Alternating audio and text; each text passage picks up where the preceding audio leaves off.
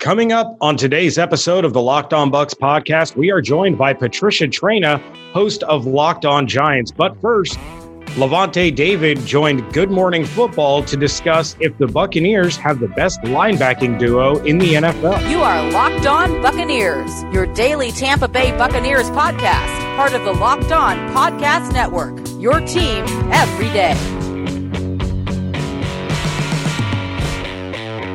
What's up, and welcome back to the Locked On Bucs podcast, brought to you in part by Built Bar. Head to BuiltBar.com, use promo code LOCKEDON for $10 off your first order. I am James Yarcho, joined as always by David Harrison. You can find everything that we're doing over at BucsNation.com, and make sure you follow along on Twitter at LockedOnBucs, at JYarcho_Bucs, at DH82_Bucs, and at Bucs_Nation.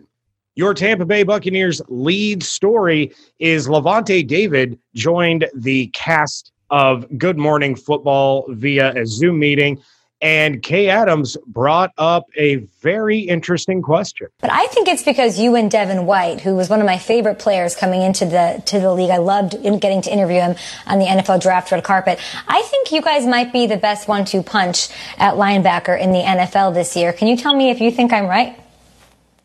Yeah, of course you're right. You're right on point with it. You know, you got me, an older guy, and then you got Devin, who's a young guy, smart kid, a fast guy who loved the game of football.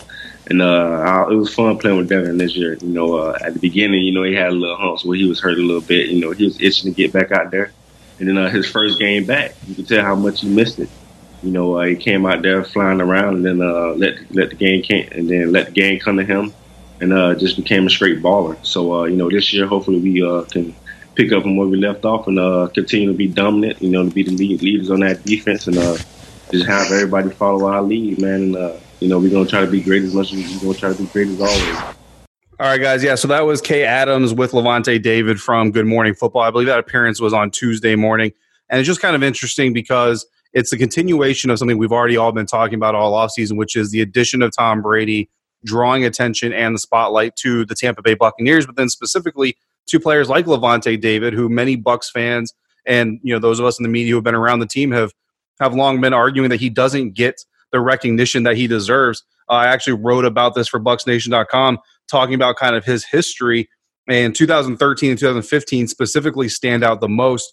2013 coming out of his second season as an NFL pro. Lavonte racked up 145 tackles, including 21 for a loss, 7 sacks, and then even had a safety that season, getting him a first-team All-Pro nod from the AP. But he didn't go to the Pro Bowl that year. But then in 2015, David does make the Pro Bowl, but he's held off of the AP's All-Pro squads, first or second team. And then in 2016, he got second-team All-Pro respect, but wasn't in the Pro Bowl again. So you see kind of the attention that he's getting for and the recognition that he's getting for his accomplishments really not kind of jiving and following the lines that you would normally expect from a player of his caliber and how consistent he's been.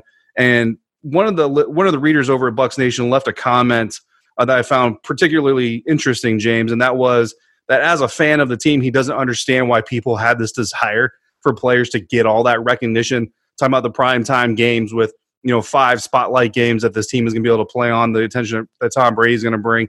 Because he says that recognition leads to a massive pay raise, which translates to the team being unable to keep them. I mean, I think Quan Alexander maybe is a little bit of an example of that. He was a little bit of a hot item in the offseason last year, and the team wasn't able to keep him.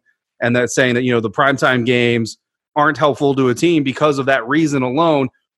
And I thought that was kind of interesting because, James, I know that going through the history of this team, we are two of the people, but a lot of people have been kind of wanting Rondé Barber, John Lynch to kind of get more attention, get that Hall of Fame recognition that we feel like they deserve. But going back to their playing days, if they get that recognition then as future Hall of Famers, then their price tag certainly goes up. And whether or not either one of them stays with the team as long as they did definitely, kind of comes into question. So what are your thoughts about that comment from that reader? Yeah, I think when it comes to free agency and players, market values and things like that, if a team wants to keep you bad enough, they're going to find a way to keep you. I'm confident in the fact that the Buccaneers are going to find a way to keep Chris Godwin. They are going to find a way to keep Ali Marpet and Devin White and the players in the secondary and Vita Vea. when you're trying to build towards a championship, these key pieces, these key parts, it doesn't matter how much national attention they get. It doesn't matter what their market value could or would or should end up being. If a team is dedicated to the player and feels that that player is going to be the cornerstone of a Super Bowl contending roster, they will find a way to keep you. I don't think the national attention is going to affect a player's market value too much. I mean, we talk about it all the time. Lavonte David is one of the most criminally underrated players in the NFL. You ran down the list of all of these snubs, basically, that he's had. And if he were to hit the open market tomorrow, he would receive a ridiculously large amount of money. It would put Quan Alexander's contract to absolute shame that he got in the last offseason. So I don't put too much stock into, this attention is going to lead to problems in re-signing their own guys. I look at it as a lot of these guys are finally going to get their due. Yeah, and a lot more time to talk about Lavonte David and how the 2020 NFL season helps impact his future and the Buccaneers' future in general. But first, James, for today, like you said early in the episode, we're going to bring on Patricia Traina, the host of the Locked On Giants podcast. But before we bring Patricia on, you guys already know what time it is. We've got to talk about Built Bar. This episode, the entire month of May here at the Locked On Bucs podcast, is brought to you by Built Bar, the makers of the best protein bar you're ever going to try, guys. And I'm talking to you from personal experience. If you've been listening to episodes this month, you guys already know that James and I are hook, line, and sinker big fans of BuiltBar.com. In fact, I am anxiously awaiting the arrival of my next box because I'm getting my top 3 flavors, and I'm getting some of these cool new flavors that they've recently introduced, like peach cobbler. But guys, they have 16 standard amazing flavors, 8 of them chocolate and nut flavors, 8 of them chocolate and nut free. And again, something we've been passing on to you guys, if you have a nut allergy or someone in your home or close to you that has a nut allergy, all of the nut-free bars are made in a completely nut-free facility. They've gone as far as to actually have 2 separate facilities to make the nut-free bars and the nut-flavored bars.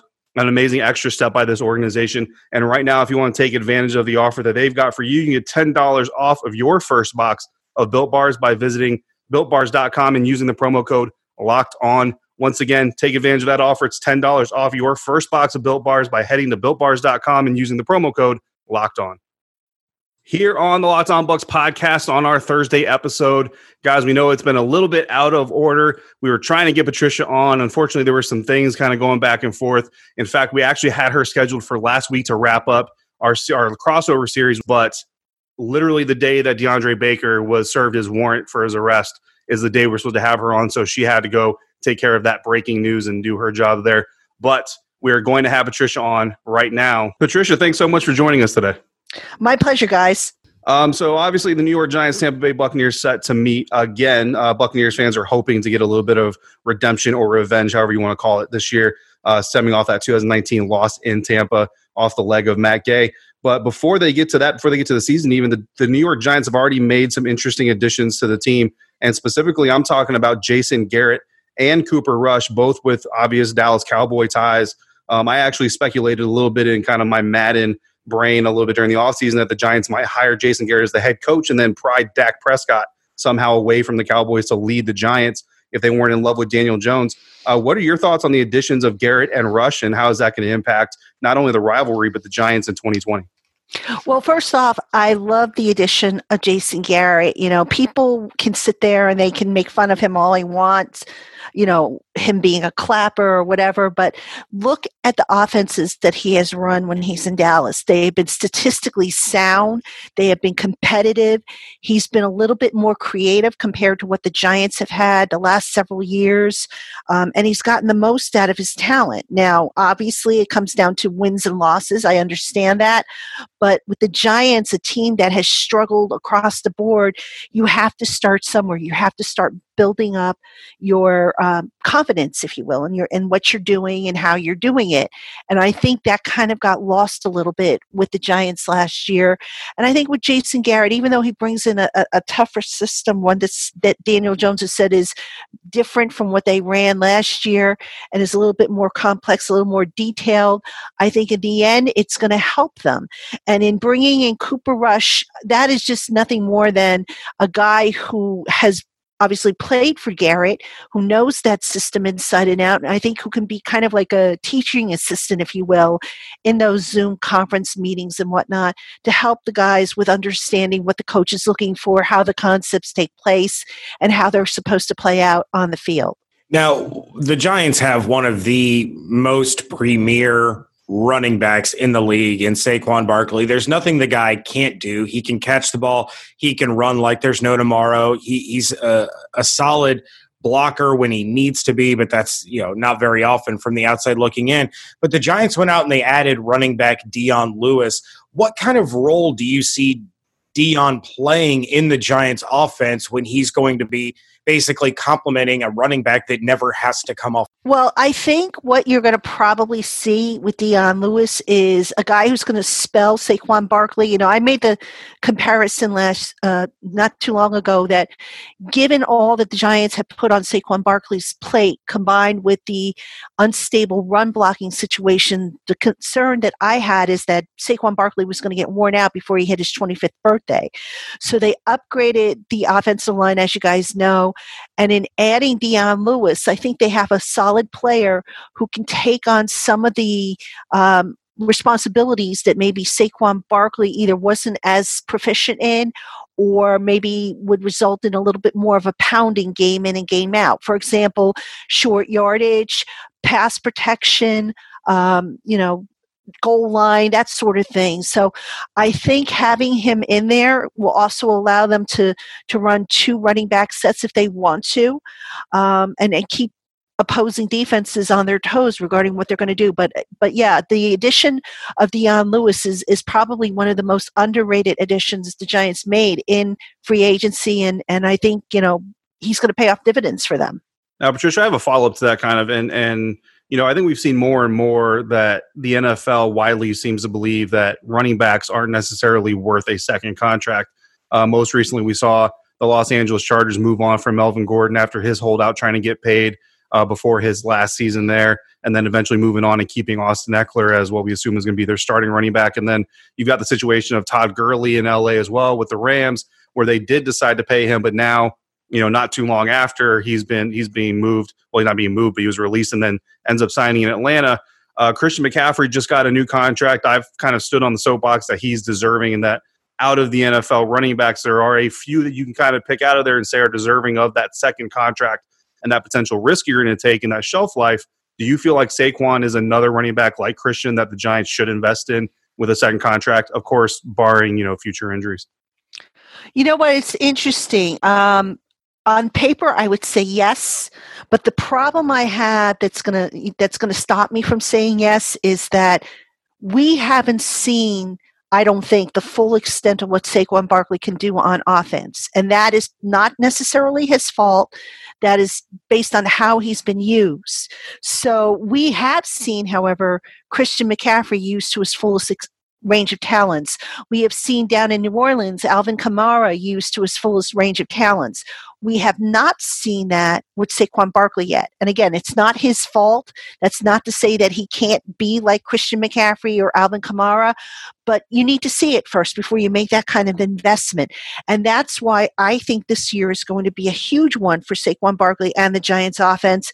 That's going to set the stage as to whether or not come after this season, when Barkley is eligible to renegotiate his contract, whether the Giants bite and it goes smoothly, or whether we're in for okay, you know what, we're not quite ready to do this. We got you under contract for another couple of years, so we're going to take a wait-and-see attitude. All right, Patricia, moving on to the NFL draft now. Andrew Thomas selected in the first round there by the Giants, the first tackle off the board, which I think caught a lot of people by surprise. I know for the majority of the offseason, he was actually being mocked to the Tampa Bay Buccaneers all the way at 14, so for him to go as early as he did surprised a few people. Where did Andrew Thomas sit on your personal board as far as Giants needs and players that the Giants should take? And how surprised, if at all, were you that Andrew Thomas was the selection? He was actually the guy I mocked to the Giants in the 2 weeks leading up to the draft. I mean, I knew all along that the Giants were going to go offensive tackle. It just made too much sense not to go offensive tackle, given where they were drafting, given the depth of the class, given their needs. Now, initially, I thought, okay, maybe they go with Tristan Wirfs. I thought maybe Jed Wills because of the Alabama connection. But I'm not so sure that, a lot of people had Andrew Thomas going to the Giants. And I started to think Andrew Thomas to the Giants a couple weeks before the draft based on clues I was picking up from Dave Gettleman in the conversations he had with the media.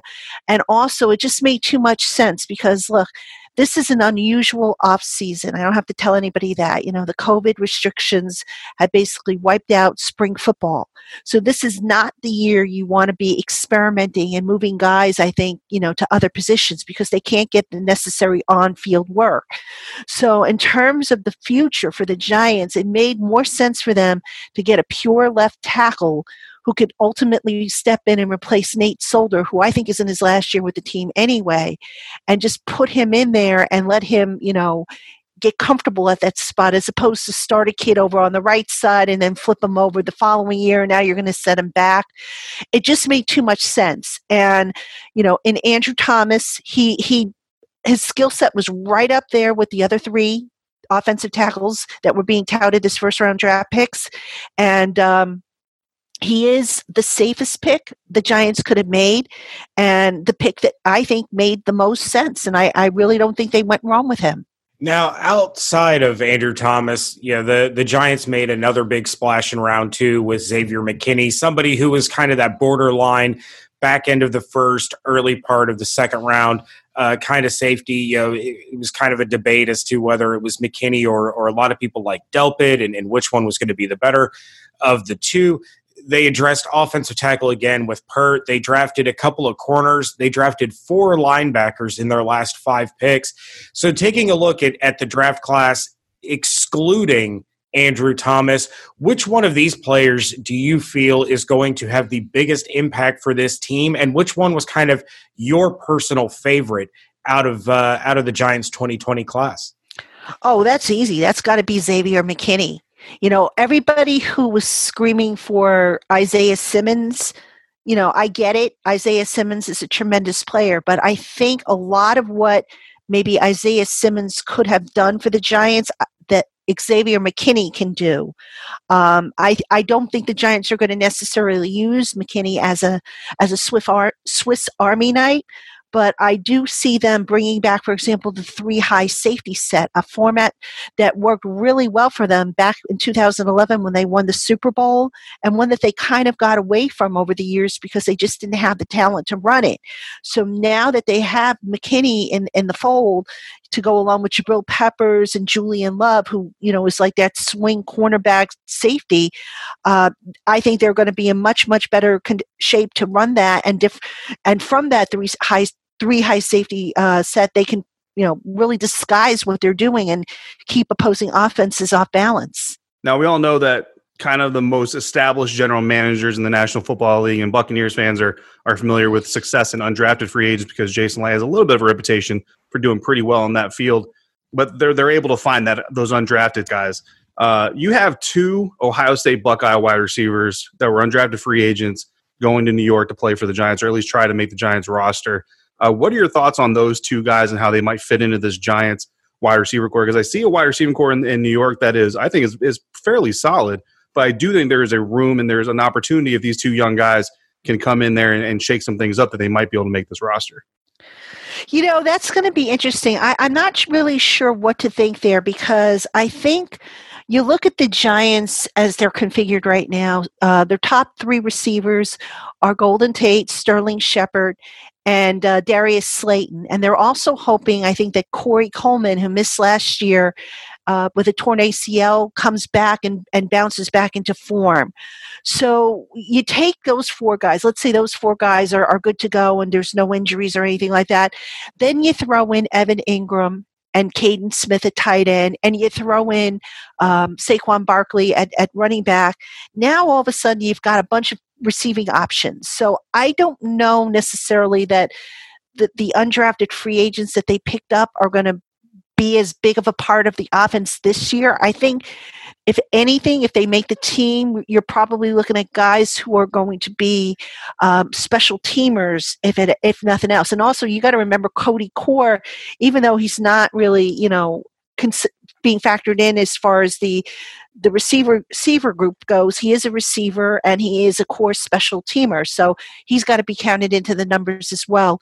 So I just think, from a numbers perspective, I'm not sure if there's going to be any room for those guys, those undrafted free agents. With that said, you take a deeper look and you say to yourself, okay, is Golden Tate necessarily going to be in the long-term plans? I don't think so. And then what happens if Evan Ingram gets hurt again? Or what happens if Sterling Shepard, God forbid, has another concussion that has to end his career? What do you do then? So I think if nothing else, those guys maybe have a better shot at making the practice squad and, contributing in that regard. You might see one of them make the roster at the back end and maybe be like kind of inactive on game days. But I just don't know that right now out of the chute, those guys are going to come up and make a significant contribution on the offense. We are talking New York Giants with Patricia Traina of the Locked On Giants podcast. Taking a look at the NFC East, the Cowboys are really starting to come together as a legitimate playoff contender. The Eagles are just a few years removed from a Super Bowl championship. How do the Giants stack up against the rest of the teams in the NFC East? And of course, we can't forget that the Washington Redskins have a phenomenal new head coach in Ron Rivera. So how do you see the Giants competing in what should be a relatively competitive division, especially with the Cowboys and Eagles up on the top? I think it's a little too soon to say because there has been so much change and you have the new coaching staffs and whatnot. But what I would like to see from the Giants this year are two things. Number one, they play 5 NFC East teams over that 6-game stretch. The one team not from the NFC East, of course, being Tampa Bay. So I would like to see the Giants come out of that winning, at least 4 of those games, because in the past, the Giants just haven't done well against the NFC East teams. And that has been a big, big reason why they have sunk to the bottom of the division. They just can't get out of their own way. Now, the other thing I would like to see before I can sit here and say, okay, you know what, the Giants are going to be competitive. They're going to be, challenging for a playoff spot, is I want to see progress from week to week. Last year, we did not see it. We saw a lot of the same mistakes that were made in week 1 being made in weeks 15, 16, 17, and that was not a good sign. So I think it's, again, it's a little too premature to say for sure what the Giants are going to be or how they're going to stack up with the rest of the division, but those are going to be a couple of the things, like I said, that I'm looking for. Yeah, Patricia, like you said, it's obviously way too early to really make any type of solid predictions. But I kind of referenced it earlier in the interview, and I'm going to wrap it up here with a similar type of question. Obviously, again, Buccaneers fans have, by and large, have high hopes for their Tom Brady-led squad entering 2020. Again, the Giants came into Tampa last year, and the Bucs dropped a heartbreaking game to the Giants off the leg of a missed field goal and an amazing second half surge by the New York Giants offense, missing Saquon Barkley, in fact. If you were a betting person and you had to put money on it today, would you take the Bucs on paper or the Giants on paper as they stand here in May? Wow, that's a tough one. I haven't really done a complete breakdown unit per unit. And again, I'm not trying to duck the question because both teams are currently at the 90-man roster limit, and we don't know what the final rosters are going to look at like. But I will say this much. I am very curious to see how Tom Brady does now that he is out of New England. I'm curious to see how Rob Gronkowski performs after a year off. I am curious to see how the Bucs defense functions, especially against an improved Giants offensive line. I also want to see how the Giants defensive secondary, which last year was very young and this year continues to be kind of a question mark, how do they hold up against the Tampa Bay receivers? So I think if I were to do a preliminary matchup, I would say it's probably split right now. There are areas that I think the Giants are better than they were last year and that they can maybe beat the Bucs in. And then there are other areas where I don't feel as comfortable, where I think, you can have a big tipping point. And I would say that if I had to, right now make a prediction, the matchup that scares me the most is the Bucs passing game against that Giants defensive secondary. A lot of youth on that group, a lot of inexperience still, question marks, with the DeAndre Baker situation and whether or not he's going to be available. And if not, who's going to take his place? We keep hearing about the pass rush and how they're going to generate the pass rush through a scheme, something that they've been saying, by the way, for the last 2 to 3 years and hasn't happened. So I would say if the Bucs are going to pull it off, that's how they're going to do it. And that would be the one area that I would be concerned if I'm the Giants offense. All right. Well, Patricia, we certainly appreciate some of your time. Let all of our listeners know where they can find all of your New York Giants coverage. Yeah, you can find me on the Locked On Giants podcast. You can also find my written work on giantscountry.com. That is an SI.com sports channel. And we put out at least 5 articles a day, analysis, features, a nice little mixture of stuff. So come check us out, and Giant fans, Bucs fans, feel free to join our community and weigh in. All right. Thank you very much, Patricia. You're welcome. All right. A big thank you once again to Patricia Traina of the Locked On Giants podcast. Glad we were finally able to link up. It seemed like every time we were about to have her on, something happened. And when we were going to have her on last time, that's when somebody got arrested. The story of the arrest came down. So glad to get that schedule, get that knocked out, and kind of complete our non-divisional crossovers. But with that, David and I, we are out of here. So please check out everything going on over at bucksnation.com. Make sure you send us your voicemails to 813-444-5841. Don't forget, head to builtbar.com, promo code locked on. Follow along on Twitter at Locked On Bucs, at JYarcho_Bucs, at DH82_Bucs, and at Bucs_Nation. Hope you all have an absolutely outstanding day. Stay safe, stay healthy, wash your hands. And we thank you so much for joining us right here at Locked On Bucs.